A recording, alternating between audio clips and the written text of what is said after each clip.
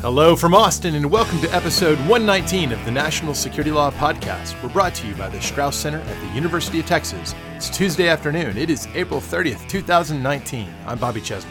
I'm Steve Vladeck. Bobby, the night is dark and full of spoilers. It's going to be so hard. Let's just say nothing. Obviously, our frivolity segment will be Game of Thrones recap. And that's all we'll say about that for now. I just want to say, just to preview our Game of Thrones recap, we have consciously not said a word to each other about Game of Thrones since Sunday night, not even in our 45 seconds of prep for this episode, so that our reactions to each other's reactions will be pure and organic. This will be only marginally different from our prep for the actual substantive national security law topics. But what usually happens is, like, you and I start talking before the podcast, and they're like, oh, what is this? What are you doing? And it's like, no, save it for the show. This time we actually were conscious, like, don't even, surprise me with your take. Oh, man, the pressure's on to have a good take now. I guess I've got 45 minutes or so to come up with something. So here's my spoiler alert. Alyssa Rosenberg already had my take, but we'll get there. That doesn't clue it in for me, but I can't wait to hear more. What do we have to talk about? So in the we realm? actually, as folks may have realized, we skipped last week. Yeah, sorry about that. In case you haven't noticed, and judging by the attendance, you haven't.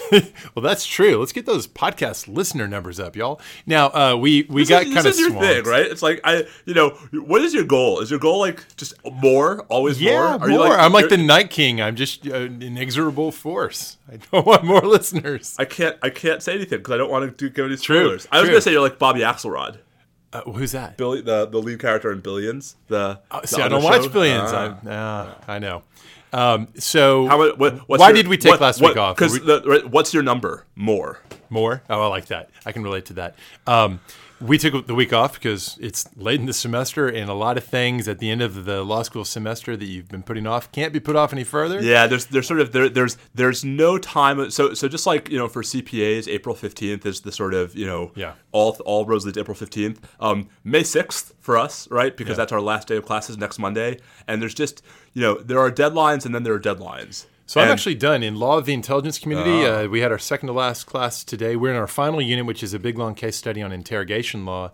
So we've got to kind of wrap that up by 10/17 tomorrow. It's been pretty fun. Cool. Okay. So I'm almost done. So tomorrow, I've got 2 more classes for each Fed Courts National Security, but my last class for each is a review session. So tomorrow's the last real class. In Fed Courts tomorrow, we're talking about basically we're looking back on the semester. I assigned one of my favorite law review articles, which is Akil Omar's book review of the 3rd edition of Hart and Wexler. Oh, that's cool. Was that in Michigan Law Review? Harvard. Yeah. Way back when. And it's just like, it's such a great history of federal courts as a body of law. Yeah. And I want to get the students to sort of think about the historical trends. What's the arc of what they've And then national security, we're doing civil litigation against terrorists and their supporters. So the Anti-Terrorism Act and JASTA. JASTA. Yeah, it's been a while since we said that. I know. Now that we've said it, I'm sure it's going to generate some big decision this coming week. I mean, there's so much. I've alluded to this before. There is so much activity going on right now in these lawsuits against, especially these international banks.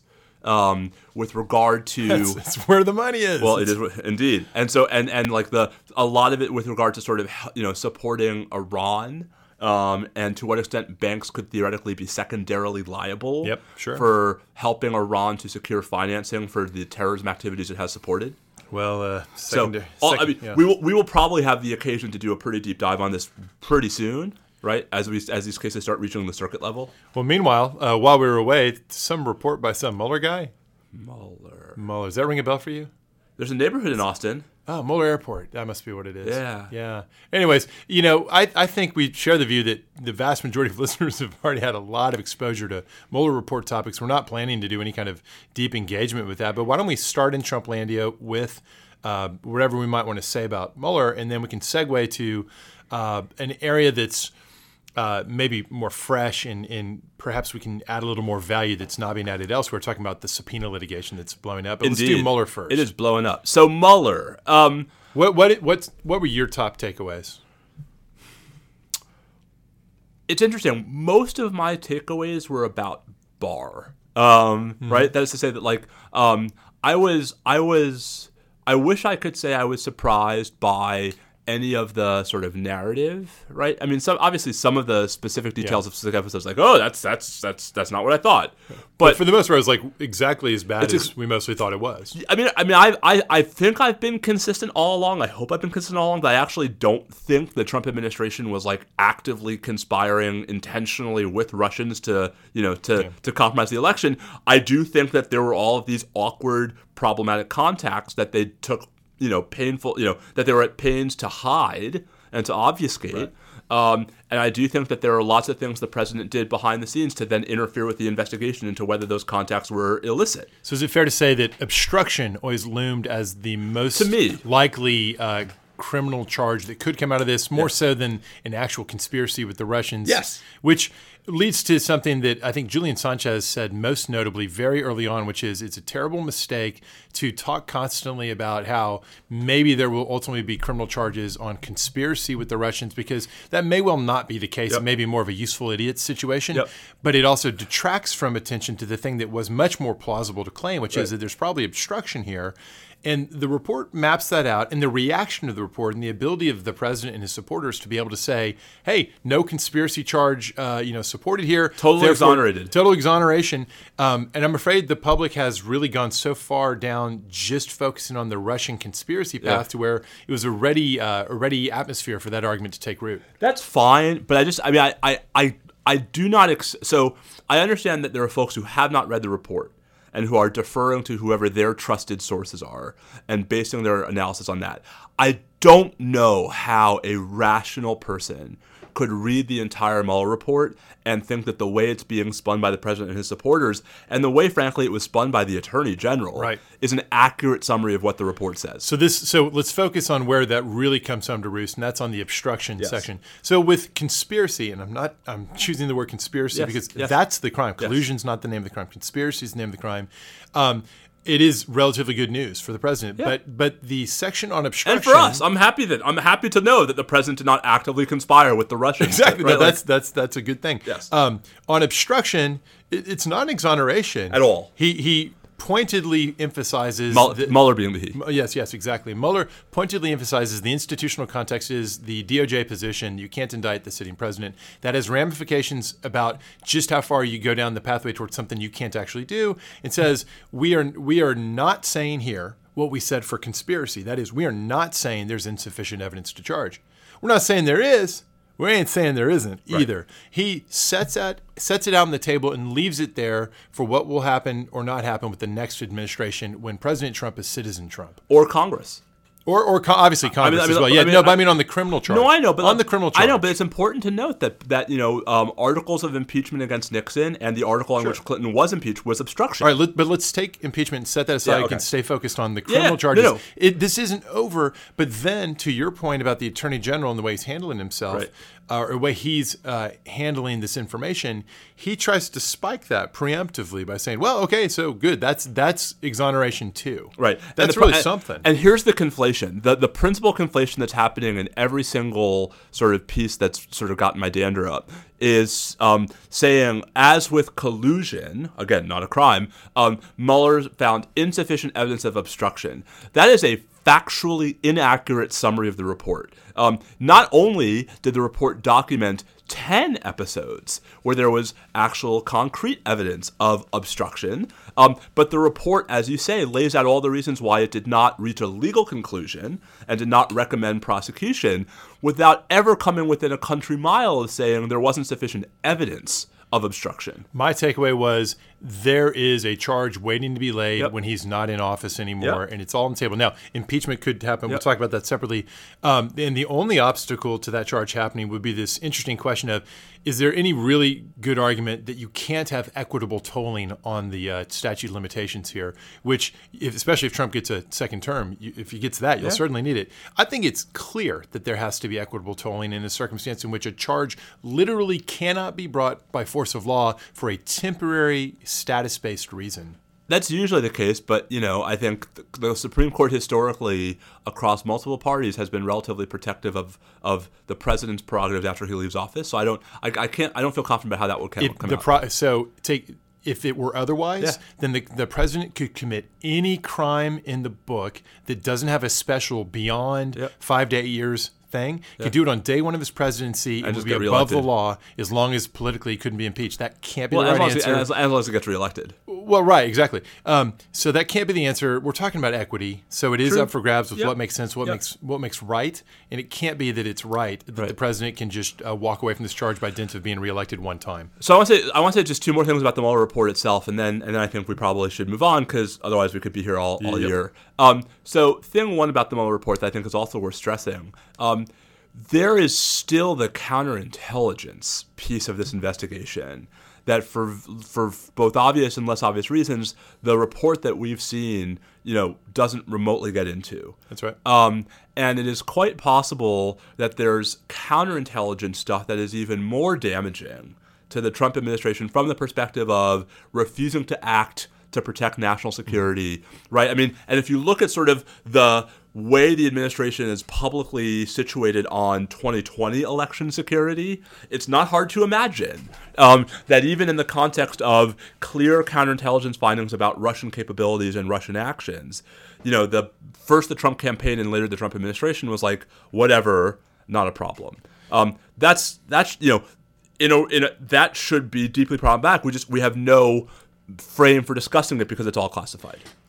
Fair. I think that all sounds right to me. I'll just say, as to looking ahead to 2020, on one hand, there's a clear obvious lack of White House leadership on election security vis-a-vis the Russians or anyone else. Yeah. I would not say that's true at Cyber Command and NSA I agree. And amongst the key national security agencies that care very much and are very focused on this. So with what exception? So there was a story in the New York Times last week, which I'm sure was planted by Kirstjen Nielsen, right? About how when she was secretary, her efforts to get DHS to ramp up and pursue sort of countermeasures for 2020 election stuff was sort of poo-pooed by the White House. I read that more as she needed the White House to engage in the larger effort to marshal the full power of the White House to push the country, because so much this is going to require pressure on the states, which have control over this. Right, and the White House if you follow it down just with the intra-DHS situation, I think is fine insofar as whatever it is that the Cybersecurity and Infrastructure Security Agency, whatever limited role it has under Chris Krebs, I'm completely confident is being pursued as aggressively as it can be.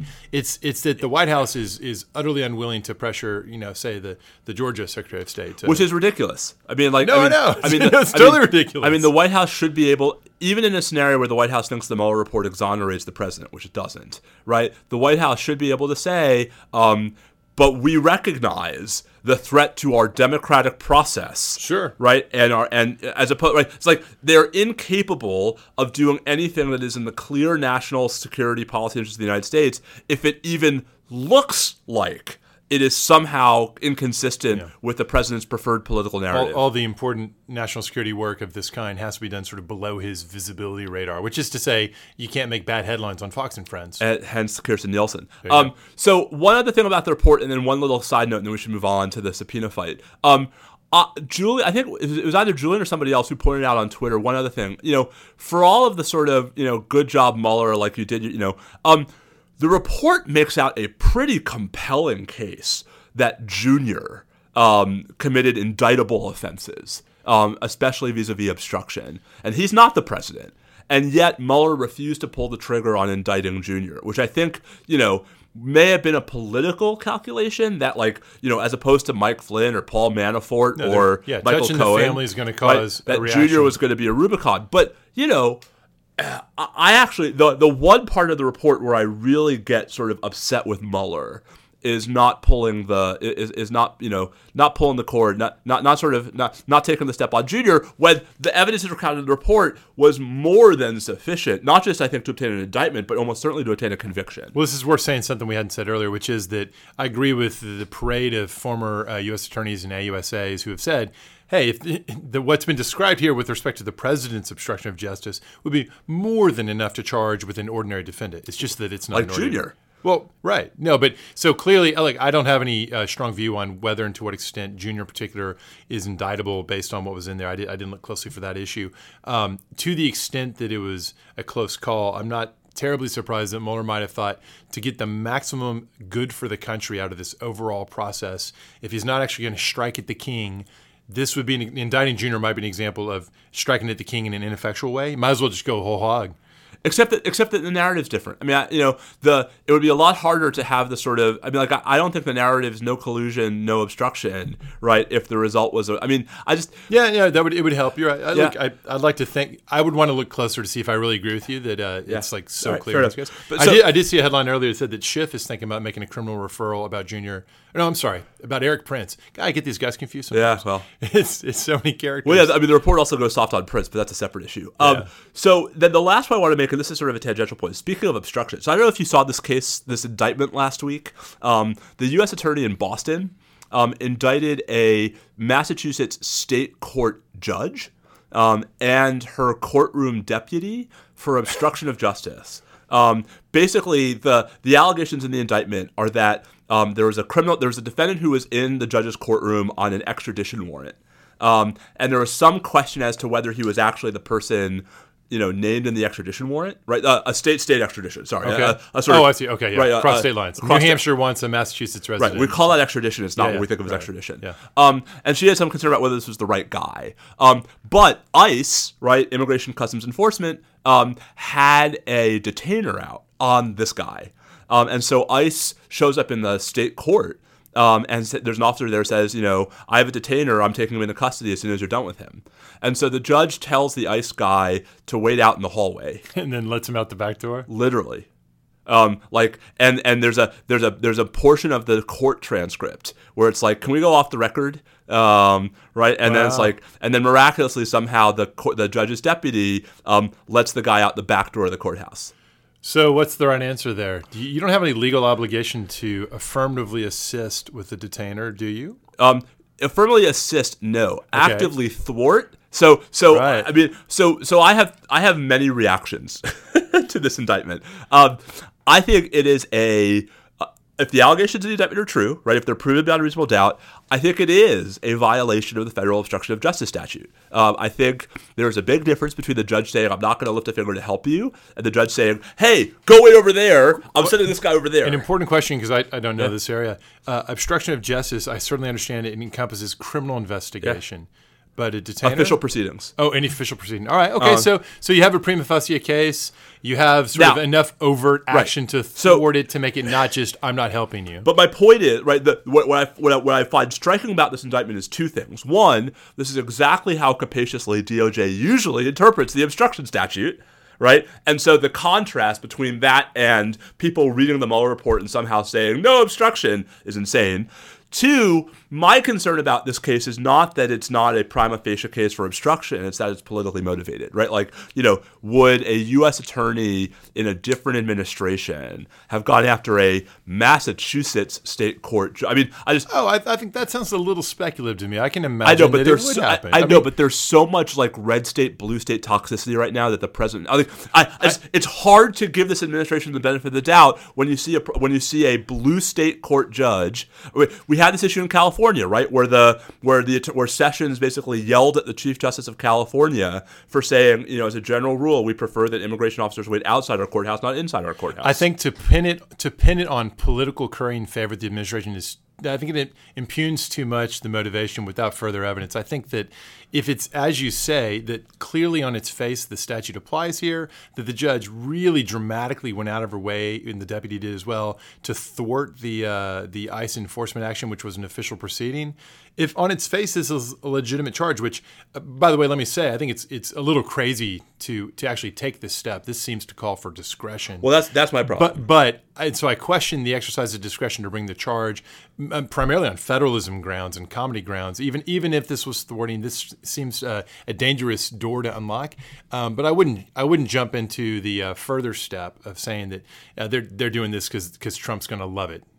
Maybe, but I'd need more. Yeah, I mean, I'm not saying because Trump's going to love it, but there's a mood out there, right, about like sanctuary cities. Yeah. But I think for a lot of people, I mean, it's very tempting to look at it as, this is all just politics because politics are so driven by it. But part of the reason why it's so driven by it is there are a lot of people who really feel strongly about the impropriety of sanctuary city type approaches. And that could be their policy basis for taking a dramatic step like this. Legal impropriety or moral impropriety? or like political? I mean, policy. I was going to say, because every court to consider all I'm saying is that we shouldn't assume that this wasn't a completely policy-driven thing, even if it happens to go with the grain of what's politically attractive to the White House. Okay, but if that's so, then it sets up this interesting phenomenon where, now watch out for more of these, U.S. attorneys in sanctuary jurisdictions. Oh, absolutely. We should be looking out for that. Using the full powers of their office. Well, and after the president delivers what was it he said he's going to do? He's going to deliver all the removable people to the sanctuary cities, which confuses me. Like, how's that work? The other problem is, I mean, like, this sort of betrays just how stupid this entire conversation is, because crime rates among the people he's talking about are actually lower than society at large, and especially in the cities he wants to send. The key phrase there is we've gotten dragged in by the larger politics into a dumb conversation about this sanctuary city stuff. Let's pivot back to this question that we flirted with a moment ago, this impeachment question, going back to Mueller. So I'm of the view that we've talked on this show a lot over the past 119 episodes, so 200. I don't remember 250 hours total or something, and there's got to be at least a few times in there where I can be heard saying like, "Yeah, he should be impeached. He's unworthy of the office. It's overdetermined by character, morals, and policy, and all sorts of things." There is an interesting actual legal question there about like, do you get to decide things based on non-criminal charge like grounds? Setting all that aside. Impeachment seems like the stupidest thing possible at this point, because there's no way under current conditions the Senate would convict, and I think it would boost Trump's chances of re-election quite substantially were they to go for impeachment. I really do think that. And I said this to a friend the other day, and he said, "Well, but how else do you put down the marker that this is wrong?" And I thought, through a vote of censure, a formal vote of censure. And I was going to write up something about this, and I realized a lot of people have actually said this already, not surprisingly. But I'm curious what you think. I think that a vote of censure would be quite appropriate in the House. It's their prerogative to do it if they have a majority for it. It could take all the positions on policy and morals and otherwise that you'd be trying to vindicate with impeachment. It would give you the same result, but without the political goose that would actually help Trump in the election process, and without then turning the whole thing over to the Senate, where it would kind of get muddied and turned into something else. I think, like a lot of people who have politics like mine, I'm very torn at the moment about the impeachment question. I certainly agree that there's no way to get anywhere within, I already said a country mile, a light year of 67 votes in the Senate, based on what's true today. But I also know that when the House began impeachment investigations into Richard Nixon, there was a similar firewall, right, of Republican support in the Senate. And there were similar sort of prognostications that it was pointless for the House to really take that seriously because it never had a chance in the Senate. And what changed was that, not as a direct result, but as sort of an indirect result of, it wasn't a direct result of the impeachment investigation, it was a direct result of the Watergate Committee's work, was the disclosure of the smoking gun tape. Right? And that only came about because of the ratcheted up pressure, right, incident to the commencement of the impeachment proceedings. This suggests to me if what you're describing is a dynamic that could still play, and by the way, I don't think it could, because I think party discipline and primary pressures and all the rest are just wildly different from the early 70s. Yeah. I think it's just a different world. But that suggests that now's not the time, because that sort of, I agree, we're not there yet. And impeachment's not what would draw that out. It would be regular congressional investigations, like the IRS records of Trump's tax returns. So I want to get to that in a second. But I will just say one more thing. Your point about the politics, I think, is really important. I was trying to describe this the other day to a friend, and this might be unfair, but I'm going to say it anyway, because what the hell? Yeah. Because whoever that is, they're not here to defend themselves. No. They agreed with it. I just worry that like this is going to get me into trouble. Although I don't. Yeah. So this may be an overgeneralization, but my sense of the politics of the Nixon era was that there were a lot of Republicans who supported the president up until near the end, not because who supported because they believed him, right? That's to say, because they thought the Democrats were out to get him. They thought he was actually generally an honest person. They didn't actually think he was guilty of the things he was accused of. Right, and they were shocked when it... And so when the smoking gun tape came out, whether you were really shocked or just pretending to be shocked, right, that necessarily eviscerated the ground on which you had previously been supporting Nixon. And the problem I, as an outside observer of Trump supporters, think that the difference between Trump's support and Nixon's support is that many, and maybe a sufficient percentage of Trump supporters, know that he's a pathological liar and that he's a narcissist and that he probably has done all of this shady stuff. And they just don't care. In fact, they may even like him more because of it. And so whereas the smoking gun tape was incredibly damaging to Nixon's reputation with his base, it's not clear to me that any of the things the Democrats think they might find are actually going to it's like a Tholian web in Star Trek. Like, the more power the Democrats shoot at Trump, the more serious the concerns are, the more it's going to reinforce his base's persecution complex. I'll give you an X-Men Sebastian Shaw kind of thing. So, right, I think I'm not so sure about the part where, like, actually it's entirely a plus that he has all these bad qualities. What I tend to hear much more often is, look, I know he's got these bad qualities, but I'm going to pinch and hold my nose because this is the firewall against things that I perceive as horrifically bad in the policy front. So I'm going to take the policy good at the cost of these things that I'm embarrassed by. But to your point, exposing, like, coming up with further proof of the mendacity or the corruption's not actually going to surprise many people. Right? Yeah. Like, I mean, so his tax returns come out, and what we find is that, you know, he was incredibly deceptively clever about avoiding federal income tax for all this time. I mean, you know, it's not going to move the needle. Right. I mean, maybe it comes out that he has, like, all these, you know, Russian investments, right? Or like he owes money to Russian banks, and that he lied during the campaign, lied in the context of elections. But we know he lies all, like, all right, we're in agreement. We should go on to the subpoena issue. So all that said, I actually think as a result, the president is in the middle of a massive miscalculation when it comes to the subpoena issue. Okay. So we have now seen. So the president said last week, we're fighting all the subpoenas, which I think was a mistake in the first place. And I wrote a piece for the Washington Post on Friday. It was somehow it made it into the print edition on Sunday. It's a weird lag. You can tell who reads the online version, who reads the print edition. Right. That basically said, you know, what is different about how the president is framing this from prior, I mean, because we've always had, for as long as we've had congressional subpoenas to the executive branch, we've had fights. Of course. Over, you know, the sort of... And right? There should be fights. And there should be fights. This is Madison, right? Ambition must be made to counteract ambition. But the fights have been on case-specific terms, right? So is this subpoena overbroad? Is there an executive privilege claim against that subpoena? Right. They've always been like one-off, as I said in the piece, retail fights. No one's ever made a maximalist departmental claim that, look, that branch just can't touch my branch. Right. We're just independent, and you can't do a thing about me. And it's pretty. And indeed, there's 100 and some. Well, there's 90. I can't do math. 92 years of Supreme Court precedent to the contrary, saying that Congress has the power of inquiry, and that part of the power of inquiry, right, is the okay.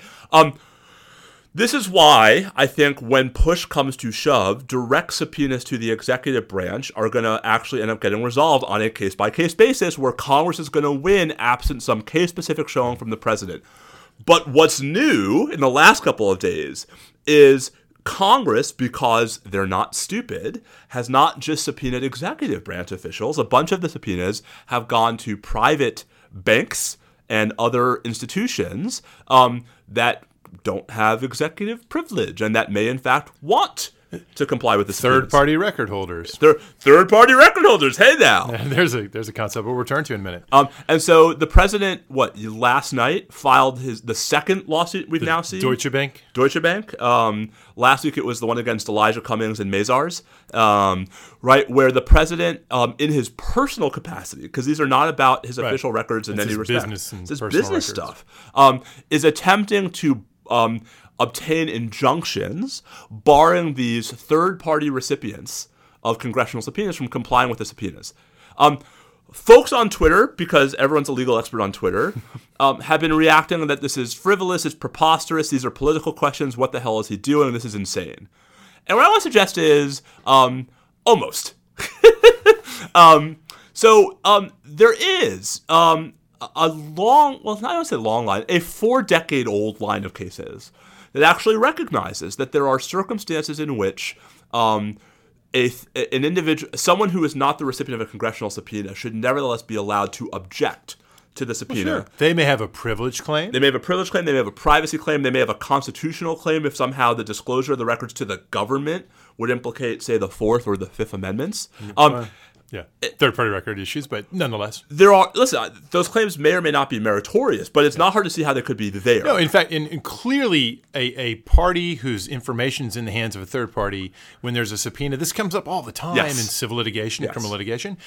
There's nothing inherently wrong with trying to prevent third-party disclosure. We have well-trod pathways for working out when, if ever, those arguments should actually work. Right. Now, two quick problems. One, you can't sue Congress itself. Right. So the lawsuit last week that was really against Mazars, it was styled as being like this big lawsuit against Elijah Cummings himself. Yeah. No. The speech or debate clause of Article 1, Section 6 is not going to let that happen. No. Two, what this all really boils down to is unless there really is a viable privilege claim, what the real objection is, and this comes through if you read the complaint against Deutsche Bank, what the real objection is actually a repackaged version of the wholesale objection, right? Of the I am not subject to subpoenas.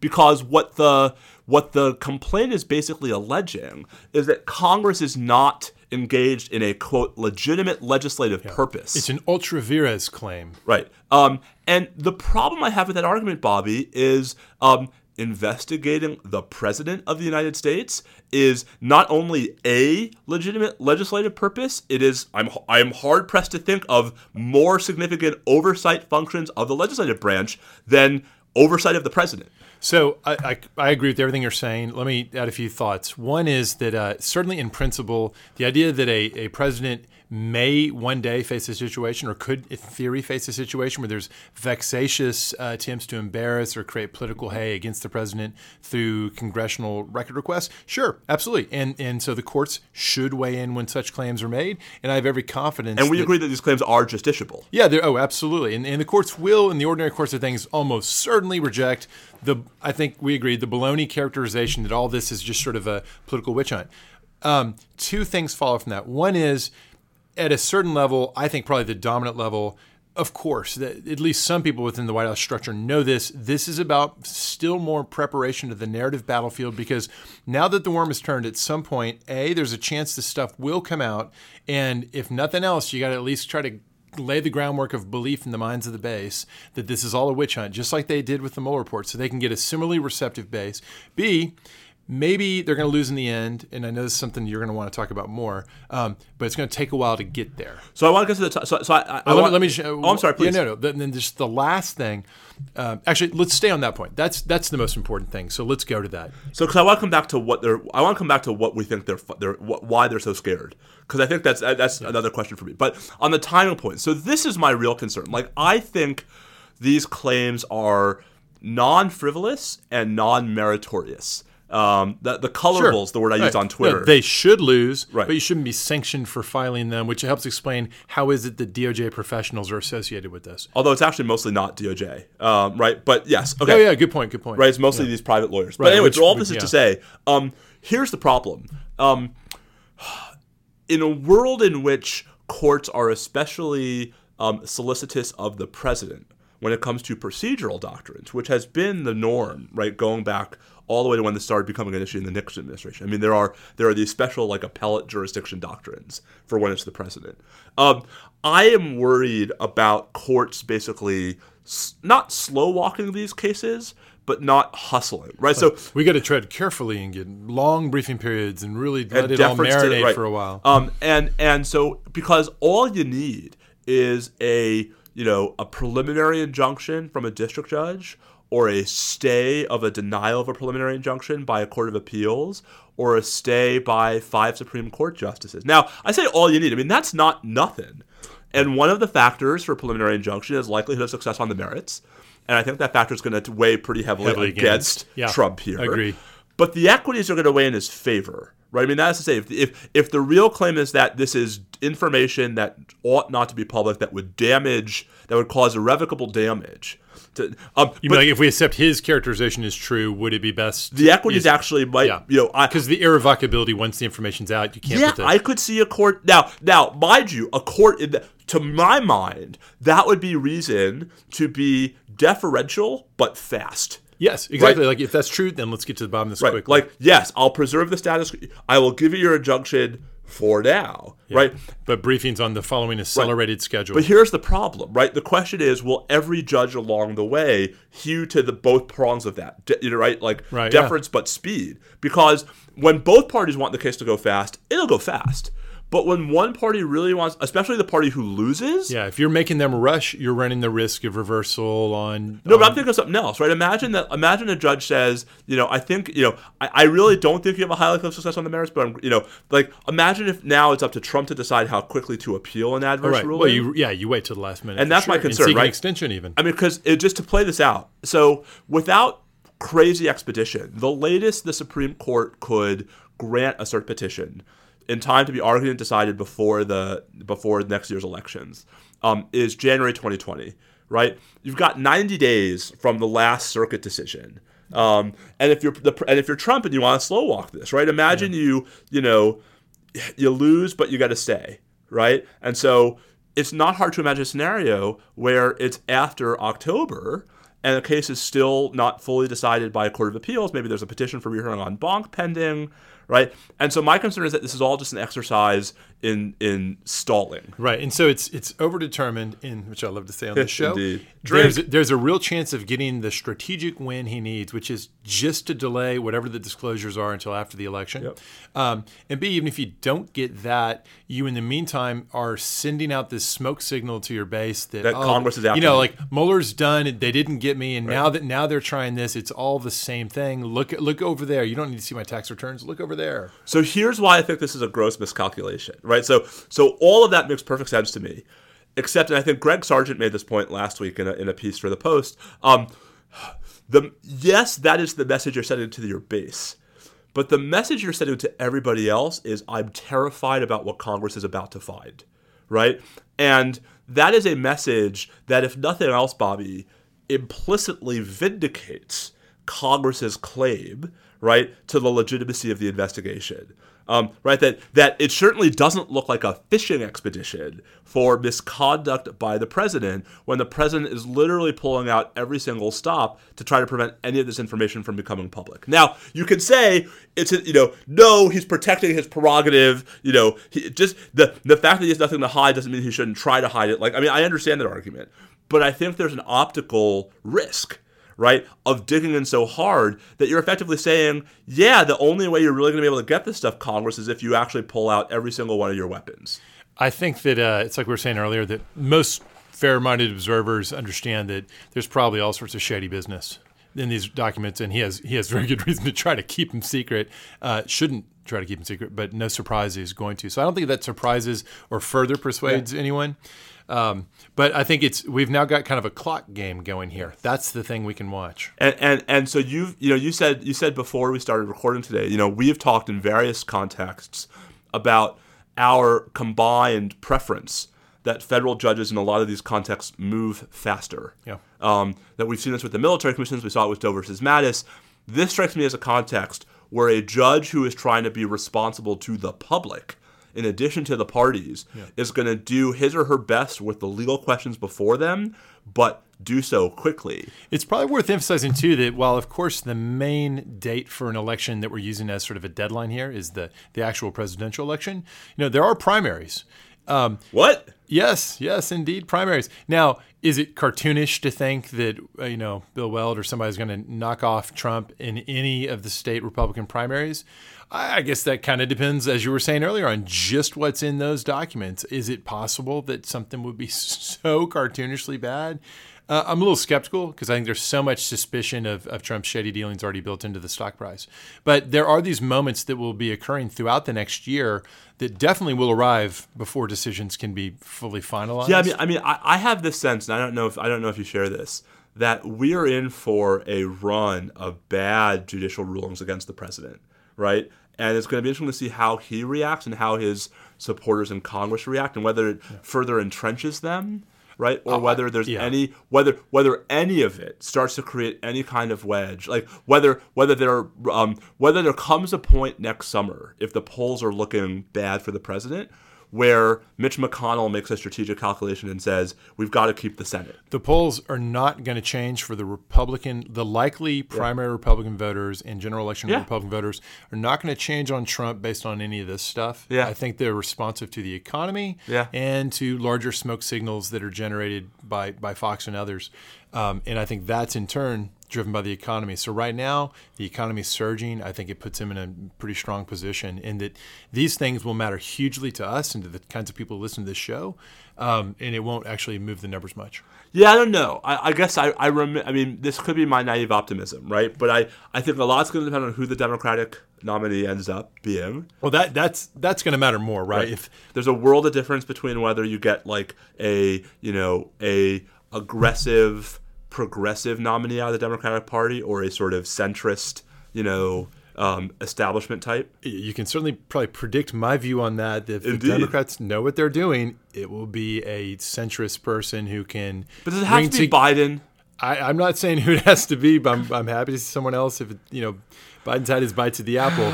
But I will tell you that the best thing that could happen to Trump, in my political estimation, is for a Sanders-type candidacy, Sanders or Warren, something that's going to scare the independent voters that are in the, maybe independent's the wrong word, the centrist voters who are looking for something that who might be willing, like the Trump 2012 voters who might be willing to vote for a Democrat, but not any Democrat. How about somebody like me who does I will not vote for Trump. I think I've made that clear. I will not vote for Trump.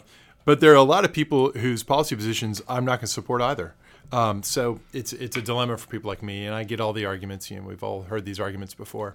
All right, I got time to work on you. Yeah, sure. Why not?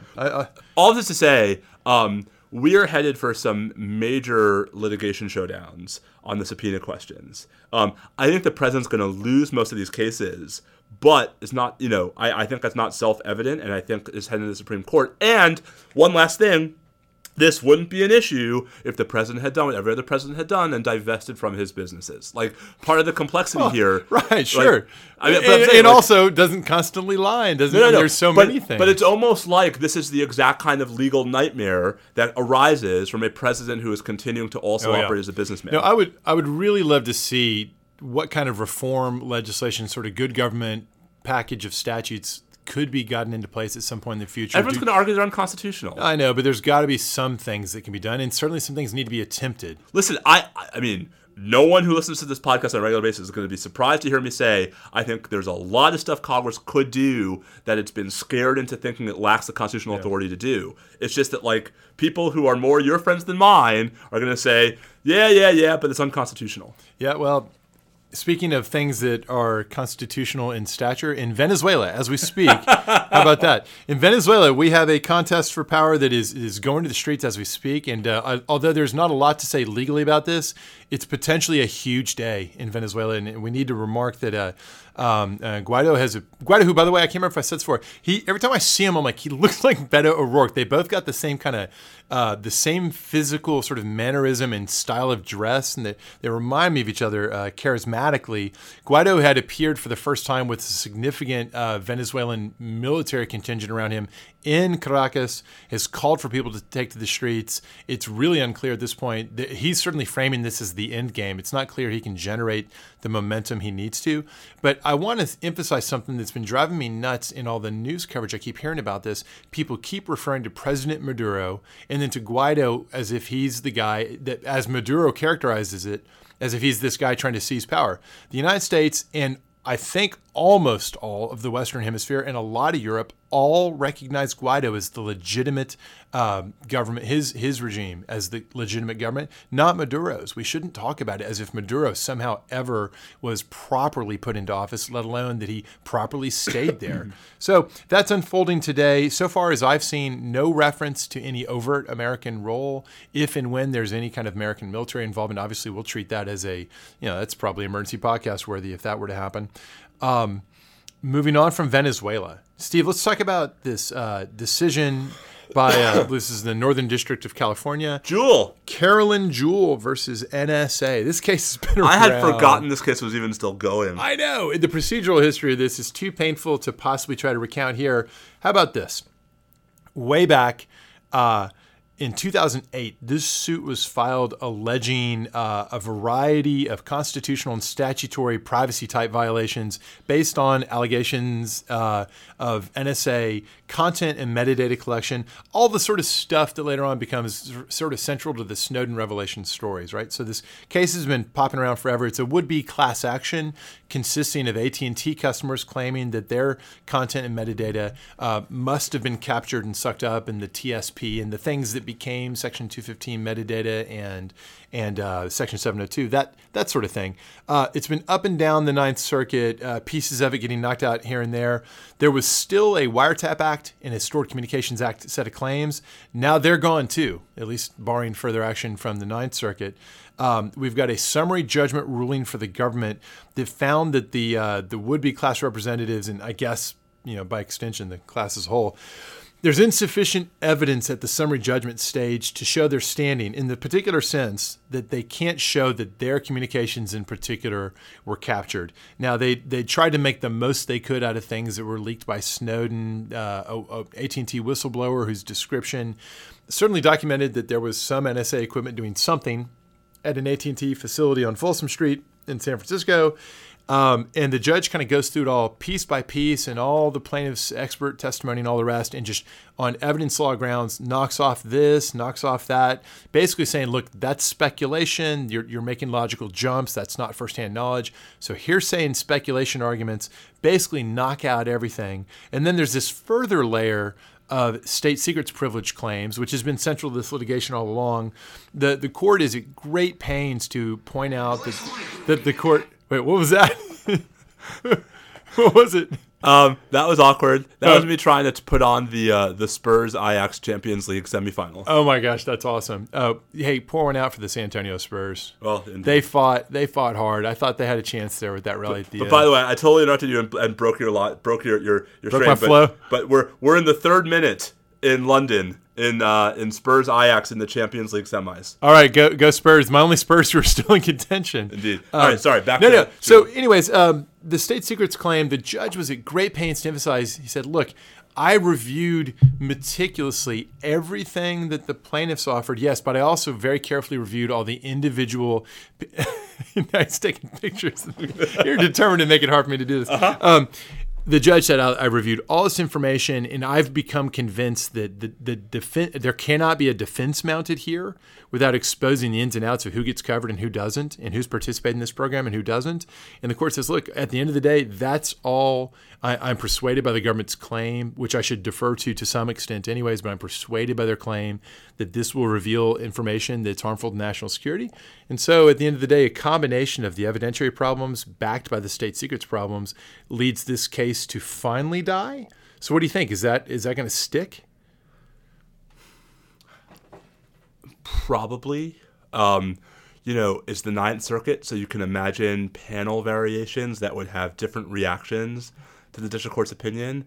There might just be fatigue at this point. I mean, this is very much of a piece with what the Fourth Circuit's eventually going to have to grapple with in the Wikimedia case, where I actually think there's a stronger argument that there's a strong argument that particular communications might have been intercepted, right?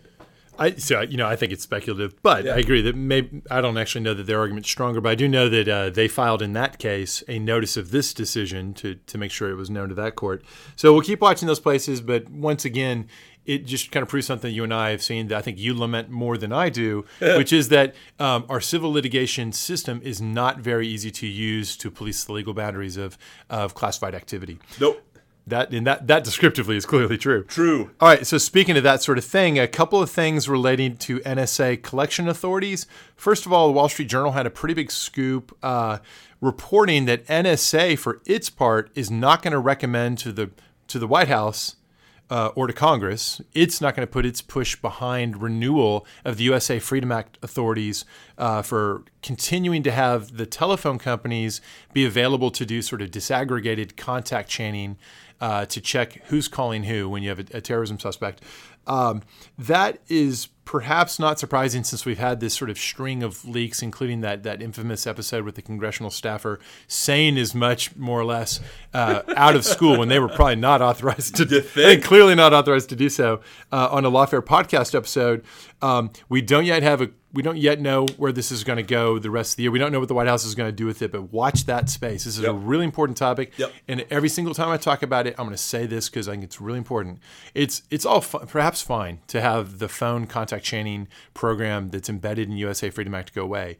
Please don't lose sight of the fact that part of what sunsetting is not just that piece of it, but all the rest of what is done under 50 U.S. Code 1861 or Section 215. No, I mean, how this affects the reauthorization conversation, I think, is yet to be seen, right? And I think it's going to be interesting to see whether there are folks who try to say, therefore, we don't need to reauthorize any of it.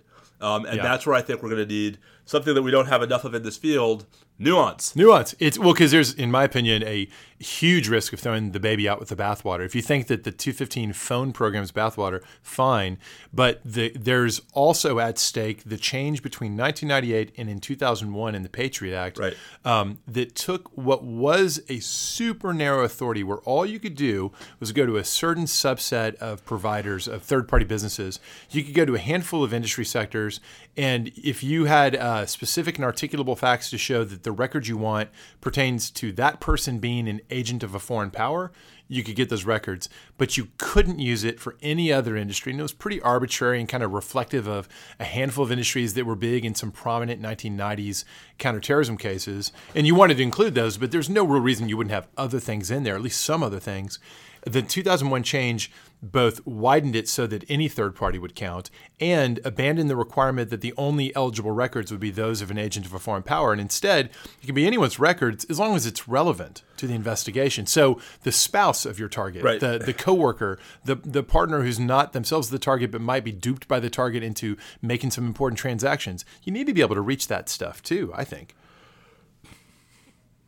I think so, too, in the abstract. I do think it is a different conversation after Carpenter than it was before it, right? That now that the Supreme Court has taken a bite, I know this is our metaphor, right? Yeah. But now the Supreme Court has taken a bite out of the third-party doctrine. I actually think that there's more room for constitutional considerations in this story than there might have been the last time we So I'd flip that around and say, to the extent someone has anxieties about, but what might the government do with this?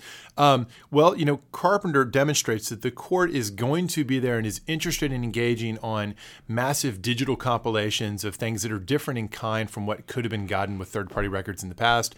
And by the way, the court has made clear that it is not taking the position that narrow targeted requests for production are going to be in some way constitutionally protected, whereas they weren't in the past. Anyways, I'd like to think there'll be some good government here, and they'll figure out how to throw the bathwater out, to drain the bathtub without harming the baby, but we'll see. Indeed. Okay. It's probably worth noting on this topic that ODNI has issued its annual statistical report on how these various authorities are used. Charlie Savage has a really great rundown in the New York Times. And the thing that jumped out to him is what jumped out to me as well, which is that the number of unmasking requests, which the president has made a term a lot of people know about that didn't used to know about. These are requests by the recipient of an analytic report. The president and the former chairman of the House Intelligence Committee. Indeed, known as well. An unmasking request is when someone in government who's a proper customer of the intelligence community receives a report where the identity of a U.S. person whose communication comes up either through the content or is mentioned, they mask it as sort of a default. You start by not naming the person, but of course, a lot of times the identity of the person is in fact relevant. So the customer then makes a request back to the originating agency, in this case NSA, and says, "Hey, can you unmask U.S. person 1? We need to know who that is because here's the following reason why." Right, he might be the National Security Advisor designee. Well, exactly. And so that was my favorite episode title of ours ever. A U.S. person 1. Right. U.S. person 1 and U.S. person 2 discuss. The show notes for that also had lots of good masking in it. Our show notes aren't as funny as they used to be. I don't know. We got to get into it. We should talk to the guy who writes the show notes. He's the worst. So the number's gone up. And if you're curious, in 2017, there were apparently 9,529 unmasking requests. The number's now, for this past year, 16,721. I don't have any reason to think either one of those numbers is a good or a bad number, but it's just interesting given all the political hay that the president made out of this particular practice when, of course, surprise, surprise, all day, every day, real customers have real reasons to unmask. All right. It's almost like the president didn't know what the hell he was talking about. Oh, I think he knew what he was talking about. All right. It's almost like the president was deliberately misleading his base about what he was talking about. There you go. Which reminds me, can I just say a quick word about his tweet right as we sat down? Yes, this is great. And John Dalton sent us the heads up about this. Thank you, Hi, John. So the president, in another vintage Trump tweet, actually not right when we sat down, but like a couple hours ago, said he must have just gotten out of a briefing of some kind. This was your guess. I think that's right. We have 1,800 ISIS prisoners taken hostage in our final battles to destroy 100% of the caliphate in Syria. Decisions are now being made as to what to do with these dangerous prisoners. European countries are not helping at all, even though this was very much done for their benefit. Wah. They're refusing to take back prisoners from their specific countries. Not good! Exclamation point. So, I have a few things to say about this. That's got your dander up. It's got my dander What is up. dander, by the way? Well, I usually think of I don't know. The phrase "get your dander up" I take to mean like gets you riled up. Definitely that's what it means. I'm just wondering what the dander is. Isn't dander the specific? Isn't dandruff dander? I don't know. I know some dear listener will let us know the origins of the phrase. I know we can Google that. Yeah. Let me Google that for you. All right. No. Anyway, so dear Mr. President, because apparently you either weren't listening in your security briefing or you were and you just don't care about like honesty. There are currently 0 ISIS prisoners in U.S. custody in Syria, so far as we know. In fact, they're all in the custody of coalition forces, Bobby, mostly the SDF. It is SDF detainees, right? Yeah. But I don't mind the royal we for our proxy forces. There's a certain level of practical honesty about that. All right, well then let's talk about the word hostage. That's the funniest part. But this is the second time he cracked me up when I saw that. He did this. He pulled this last week. He referred. So he also had this preposterous tweet last week about the 5 Taliban detainees who were released from Guantanamo in exchange for Bo Bergdahl. Uh-huh. And he's like, they're now back on the battlefield fighting against us. Actually, no. The 5 Taliban detainees we released are in Qatar negotiating for a peace agreement on behalf of the Taliban. I don't see an analogy to that at all, because I thought you were going to tell me he used the word hostage. He did. Okay, well, that I would laugh at as well. He said, like, the 5 hostages we were holding, the 5 terrorists, he misspelled terrorists, the 5 terrorist hostages at Guantanamo. So he must, do you think so there's a pattern to this. It sounds like he actually thinks that hostage has it's just a synonym for prisoner. Okay, well, that's crazy. Let's disabuse our listeners of this, right? Hostage is a term not only with a specific meaning, that means you are being held against your will for the purpose of coercing someone else into action, but hostage taking is illegal as a matter of both domestic and international law. So I think this is just an illustration of him being dense about stuff. I think he's trying to use it as a synonym for detainee, but it cracks me up because of the reason you said. You don't call our detainees hostages. Imagine if Obama had done that. Now, I will say, to your point, though, castigating the president for referring to the Taliban leadership guys as having returned to the battlefield, insofar as he's making the narrow claim that they're fighting, obviously not. But I think it actually really matters that, of course, they're not. These guys don't just go off and say like, "See, we really were innocent bystanders the whole time." These are, in fact, Taliban leadership figures, and I think there's something to that. What? I mean, that they really were properly detained in the first instance is what I think turns on that. Okay, but the purpose of the tweet was to create massive anger, right, over the fact that Obama had traded 5 guys who are currently involved in fighting against that's us. Misleading if he's implying that they were fighting. Now, all that said, so it's funny to scoff at his use of the word hostage, and I join you. I scoff, but I'm embarrassed. I think the larger point he's making here is quite right. Yes. I think that absolutely it is the case that Europe is not stepping up to handle these detainees. Include many of their citizens, and they are not taking them back. In many cases, they've stripped them of citizenship. We take so much flack over the past 18 years for our detainee policies. Taking steps like that, stripping citizenship, refusing to take back your own people, creates this outsourcing effect, and we end up carrying the consequences of that, having to ultimately take custody in some cases in the past. We may yet do so in the future. I'm a little surprised that he didn't say, maybe it just didn't occur to him, that he didn't say, they're going to force me to send some of these guys to Gitmo. I'm really surprised he didn't threaten that. I wonder if there are actually people in the administration who have been really pushing back against the sort of the Gitmo move, right? Because I'm sure all the DoD folks are like, please. Well, so speaking of, can I just say a quick word about DoD? So today is a special day. Today is the 120th day that Patrick Shanahan has been the acting Secretary of Defense. And Bobby, if that sounds like a record, it's because it is. Hey, congratulations. But not only is it a record, the previous record for the longest tenure, the longest vacancy in the history of the Office of Secretary of Defense was 60 days. And it was at the beginning of the George H.W. Bush administration because the Senate refused to confirm President George H.W. Bush's first nominee. Right. So here we don't have a nominee at all. Right. Because the president says, I prefer the actings because I've got more leverage with them. By the way, Ajax just scored. Oh, I'm sorry to hear that. It's early, but that's awkward because it's an away goal. Away goal's bad. Now, you mentioned, as I was walking here, you said that the commander of Joint Task Force Gitmo, Rear Admiral John Ring, you pointed out something I didn't know. He'd been relieved of duty by Southcom. And I think we don't know the specific thing. I'm skimming an article as we speak to see if there's any clarity regarding what the problem was. I'm pretty sure we don't actually have a clear answer. What's your speculation then? Well, so my initial, with the Harvey Rishikoff's termination sort of ringing in my head, my initial wondering was whether he had wanted to do something like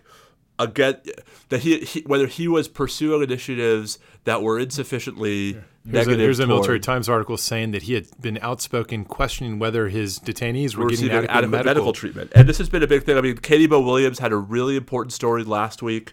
Carol Rosenberg has a story about this, about how, the detainees are not getting any younger. And that, some of them have serious health concerns. They are they're supposedly entitled to equal medical treatment to military personnel, Bobby, but the difference is they can't be medevaced because they can't be moved into the U.S. So this has been a real sticking point. If the commander of the JTF is relieved of duty over a dispute over us not providing adequate medical care to the detainees, that is a big story. Now, that's the speculation of the Military Times story. I haven't seen that confirmed yet. No, well, okay, so I'm reading through this now. So I think it's fair to say his article and his statements were in Defense One, and he was just making points about how, look, some of these guys are pre-diabetic. I'm not sure what we're going to do about that. He never comes right out and says these guys, he does not say or never said they're not getting adequate medical care. He's talking about the complexities of having to operate when you can't remove people to better medical facilities in the U.S., and there is a formal DoD statement saying that's not why he was removed. Of course, it would say that. Hard to know. He was only supposed to be there into June, so the fact that they pulled the plug now, though, means he definitely made somebody quite unhappy. All right. Let's do a real quick NSD roundup since we've been gone for a couple of weeks. And there's been some interesting Do you want to save this for our next episode? Because we're already over an hour and we still got to do Thrones. I'll just say this real quick. Okay, quick. U.S. versus Domingo. Mark Domingo has been arrested. This is a California former U.S. Army soldier. He had expressed support online for violent jihad. He got into connectivity with a confidential informant. He planned to set off a bomb at an event in Long Beach. So he's in custody now. He had bought a bag of 3-inch nails for his bomb. Lovely. Maria Butina, Russian spy. Her. 18-month sentence. She's already been in jail since last summer. So she's going to go home presumably about 8 months. Candace Claiborne, former State Department employee, has pled to a charge of conspiracy to defraud the U.S. based on spying for China. She'd been in various overseas posts since 1999, and at some point the Chinese turned her. Lots of cash, lots of stuff like sending one of her kids, paying for tuition for her to attend a Chinese fashion school. I mean, you can't make this stuff up. A Chinese national who had worked for GE, charged with stealing GE's trade secrets and passing them along to colleagues back in China. So you've got economic espionage claims there. A Wisconsin woman, Waheba Dias, charged with attempted material support to Islamic State. She'd been online, very active online, pledging allegiance to the Islamic State, encouraging others to cause attacks, sharing infos on bombs, how to create bombs, and engaging in recruiting. So NSD continues to be busy across its major axes of operation, the overall counter-espionage effort vis-a-vis China, and continuing very effective counterterrorism prosecutions. All right, enough serious stuff. Is it time? It's time. My friends, if you don't want Game of Thrones coverage, if you don't want frivolity, if you don't want spoilers, we appreciate you listening. But go now. You don't got to go home, but you got to get out of here because we are going to talk Game of Thrones. Steve. What do we say to the God of Death? Not today. Not today. So I liked it. I wasn't liking the episode at certain parts along the way. I thought they landed the plane very nicely. How do you feel? I thought the plane crashed. Oh, come on. You some kind of Arya hater? No. All right. No. Just checking. Come on, that was pretty great. I'm all for like empowering Arya. I'm all for female heroines. That's not why I liked it. I mean, that's great, but I liked it for its own merits. I'm all for Arya the badass. There is so much about that episode that I thought ran into our fan fiction. You mean the fact that like everybody dies except for the named characters? Right, nobody dies. So seven. I mean, I know my death pool is shocked. My death pool is done. So there are. I mean, I read the 7 quote major unquote characters died. The majorest of which is Jorah. Yeah, right? I mean, like Jorah's, so Jorah, Theon, right? But Beric Dine's not that exciting. No, Melisandre. Although her death, like the way, like I loved that scene was amazing. Oh, okay. So let me say a few things. Ed was a goner. We all knew Ed was done. We all knew Theon was. I'm very surprised Pod survived. But dude, everyone. Pod was like they marked him for death by having him sing and kind of grow up on camera. We talked about last week. I thought the cinematography was dark. I thought it was fabulous if you have a really high quality TV. Now, I splurged on a TV a long while back, and it handled it to the point where I didn't notice really there was an issue. But so we have a perfectly fancy TV, and it did not handle it well. Maybe I needed to recalibrate my darkness. Maybe if you have any other lights on, apparently. No, we were in pitch black. Yeah, but listen, I don't want to critique the cinematography of it because I think it's meant to be disorienting and confusing. Yes, which is a little bit of a cheap way to. I understand, but I want to go straight for the bloody plot because we have this show from the first damn scene of the pilot has set up the idea that for as complicated and intricate and devious and fascinating as the politics of the humans in Westeros are, that's the B game. That's the B game. The real war, the real battle. That's what Jon Snow said. The real war is in the north. Right. Yeah. Turns out the real war took about 20 minutes to wrap up. Now the real war. Yeah. So how much? The question this raises is this a divergence between the showrunners and George R. R. Martin? That is the George R. R. Martin plot centrally focused on the supernatural encounter, whereas the HBO folks would really like to turn to the, frankly, more interesting as a drama, human interaction. So, you say more, I mean, it's more as a drama, but it's also like more, it's less unusual, right? Like, I mean, the war against the dead, right, was like something unique about Game of Thrones versus like political. But to make it really deeply interesting, you got to start showing your hand as to like, okay, so what exactly are they really trying to accomplish? Where do they get their clothes? Right. Where do they get all their equipment? Right. So maybe, does he ever speak? I mean, maybe flashbacks to how the Night King became the Night King. So here's the thing. HBO's doing prequels, and the prequel is going to be all about that stuff. So I think HBO made a decision, you know what? Let's wrap this without exposing, let's not show too much of what's really going to happen here. And if we're not going to explain it all, let's make the Game of Thrones current series really all about the battle with Cersei. She's the real... Okay, but if that's true, then for 7.5 years, they've been lying to us. No, because for all these years, they're locked in on the George Martin plot until they gradually break free and then finally get towards the end here where they're free agents. So it didn't really matter that the wall fell down, right? It didn't really matter that there was an ice dragon. Well, it's drama. It helps set up... It helps solidify the craziness of Cersei not turning her back on the rest of humanity. So it adds to her legend. I mean, they had to do something because the story had been set up to that point. Anyways, that's what I think's going on. But I agree with you that it's really amazing that so now the long cold winter night part is sort of dealt with. Let's all go down to Sunny King's Flash. But not just dealt with. Like, no one. I mean, what? Lyanna Mormont is the most important character who dies, right? Jorah's the most important. Well, fine, but like, I mean, you see. By the way, I really wanted Lyanna to, as I think a lot of people did, really wanted her to make it. Glad she got to go down fighting. That was pretty awesome. Yeah, you have to admit that was pretty good. Getting the giant. Bad day for the Mormonts, but I mean, glorious day. It was such a like, do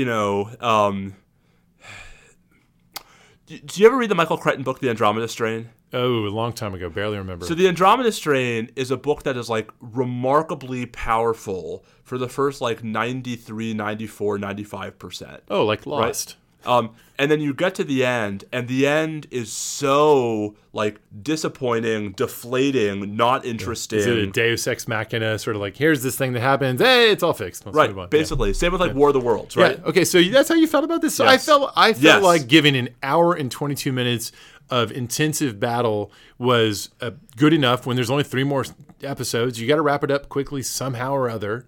So I have no problem with how they did it there. but then, I do want to nitpick the strategic geniuses so that defended Winterfell the way they did. Well, wait. No one covered themselves in glory. I mean, the Night King, like, yes, I have, I have an unlimited supply of manpower, and every time I kill one of your people, it's a 2-for-1 swing, like a dodgeball, right? Yeah.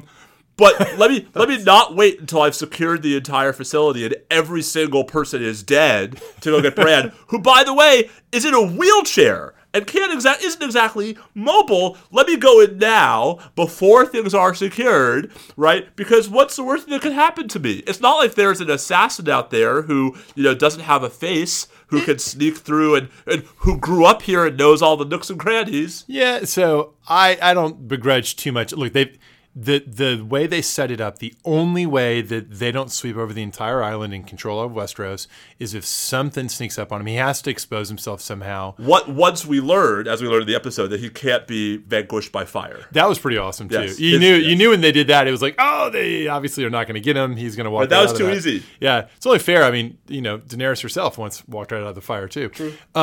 So that was all fine. And frankly, I would have agreed with your objection there more if what they'd had was like, because for a second there, they kind of had Theon sort of still alive after he'd been passed. They could have had Theon like jump to his feet and knife him in the back. And I would have thought, oh, that kind of sucks. Too much redemption arc. He had enough redemption arc. No, it had to be Arya. And I think when you look back at how many years they've been setting this up, I mean, to me, it was shocking to realize. The Melisandre Arya thing. I mean, this isn't something they cooked up recently. This was the plan from day one. So for those, who don't follow this stuff and haven't been digging into the nuances online, you can easily come across the clip where she's still like really young, runs into the Red Woman. Red Woman looks into her face, says all this stuff about you're going to close the eyes, the blue eyes, the green eyes.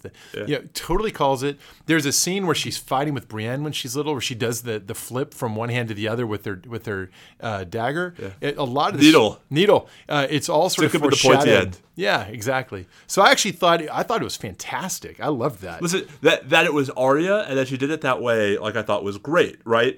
But like the number of blunders that you have to happen before you get there, just Yeah, I think the blunders. I think it's worse when you flip it around and look at the ridiculousness of the defensive strategy, including putting all of these people in the crypt.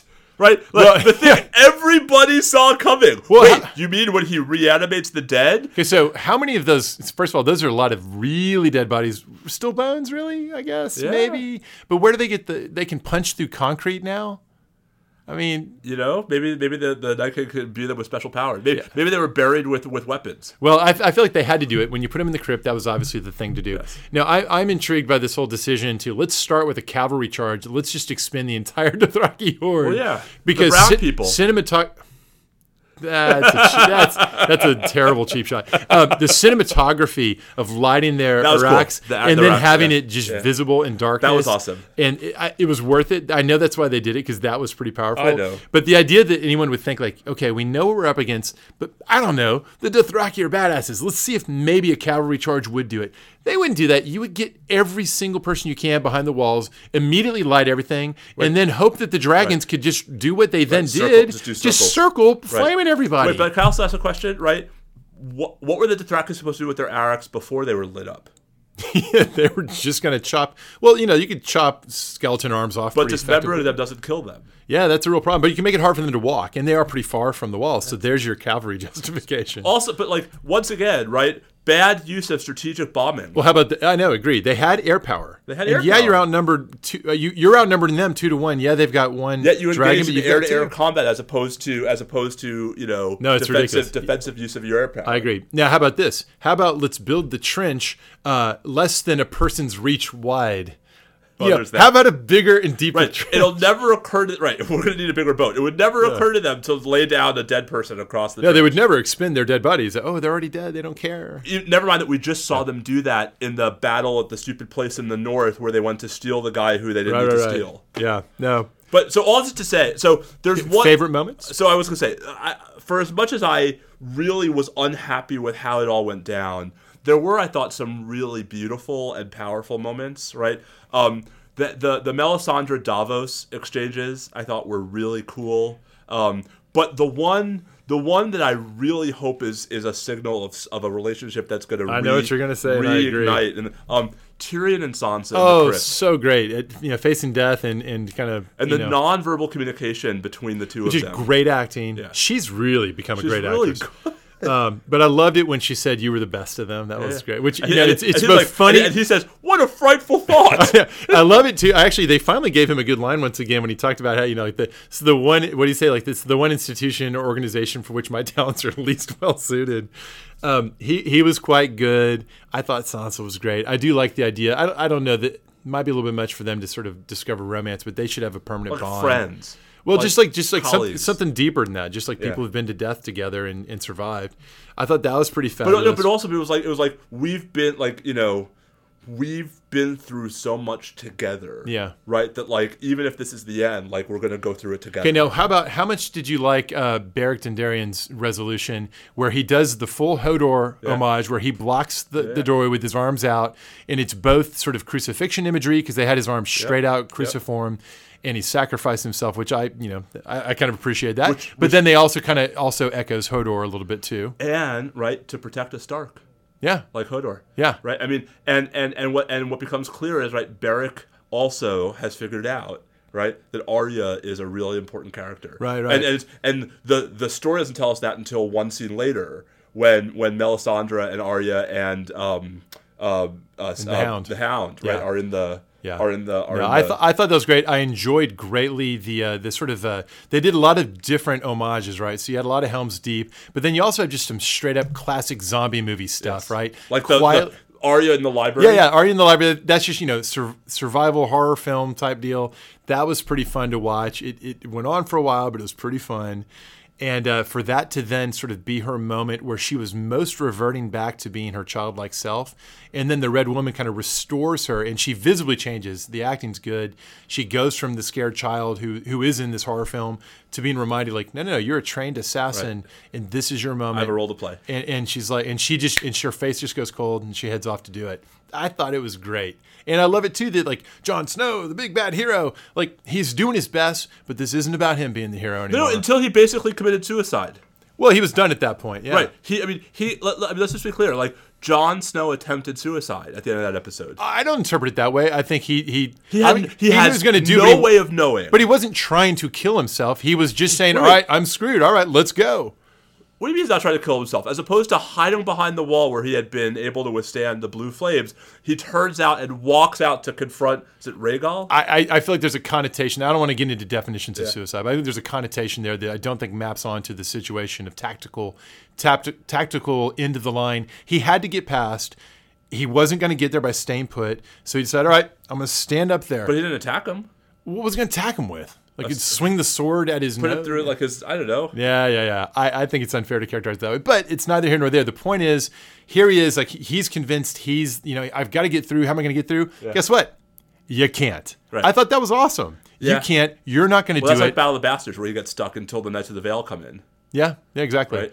So it's good. I appreciate it. There's been this turn towards Hollywood and fan service in this final season, the past couple of seasons, and I appreciate that they didn't have it be that the mighty Jon Snow once again rides to the rescue. Okay, but wait. I mean, but the fan service. I mean, okay, that is a small non-accommodation of fan service against an entire episode that renders irrelevant the dominant narrative of a 7.5 season television show in 20 minutes out of fan service. You mean by letting so many of the main characters live? And by dispatching with the Night King in a flip of the wrist. I've already said my piece on that, and I will just say that I think that the George Martin phase that's controlled by the books is grimmer, and it reverses your expectations much more readily. It's become more Hollywood, and so it's more satisfying to the broader audience. But not to me. But not to us. No, certainly more of the major characters should not have survived that.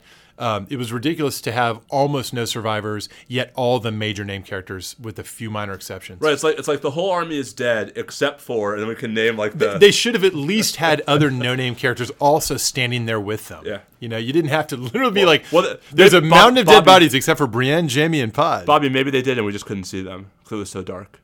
I could see fine on my TV. That's all I'm saying. Come watch it at my house. All right. Anyway, all this to say, so now we're going to have some political intrigue to deal with in the coming episodes. Yeah, it's going to be, to your point about the centrality of the White Walker story, it's like, it'll be a little deflating to go fight the Goldman Company, for whom we have no cares or feelings. Not only that, but like you want to talk about air power, right? There is now a, I mean, this is like the Pacific Campaign in 1944 and 45, the imbalance in air power. Yep. Right? I mean, yeah, no. So they'll have to contrive something, you know. Although it's not clear to me if Dany has one dragon or two. Yeah, exactly. We don't know. She's probably but one and a half at this point. Either way, more than Cersei. That is true. Who doesn't even have any elephants. Hey, who knows what Clyburn's cooked up? There could be some weird Frankenstein's deal kind of happen there. So if you remember, so one last thing, right? So Dany has this vision, right? In one of the early seasons, she has a vision, and the two scenes I remember from the vision are Dany walking into the throne room in the Red Keep, right? With snow falling on the ground and the roof, like, you know, destroyed, possibly by fire, and a vision and an image of a dragon silhouette flying over King's Landing. Oh, interesting. And I think we're heading for, you know, that. Okay. Do you think so? They've obviously tried to also convince us that Arya's next big kill is going to be Cersei. I feel like that's just too much. You know, it's too much leading there. The Green Eyes. I predict that it's not going to be Arya killing Cersei. We got to figure out who else has got green eyes. It has to be green eyes. Does Jaime have green eyes? Yeah, she's not going to kill him. She's already kind of made her peace with him. No. Oh, Arya has to kill someone with green eyes. Yeah, I was exactly. talking about kill Cersei. Yeah. I don't know who has green eyes. Yeah, I know. So some listener will know. Tell Indeed. us. All right, that was fun. That was long. All right, friends. The show is long. This episode is long. I kind of like the night is dark and full of spoilers, but all right, let's let everybody go. How about this episode is dark and full of spoilers? Yeah, perfect. All right. He's at Bobby Chesney. I'm at Steve_Vladeck. We are at NSL Podcast. I would say stay safe out there, but, you know, it's exam time. I'll still say adios.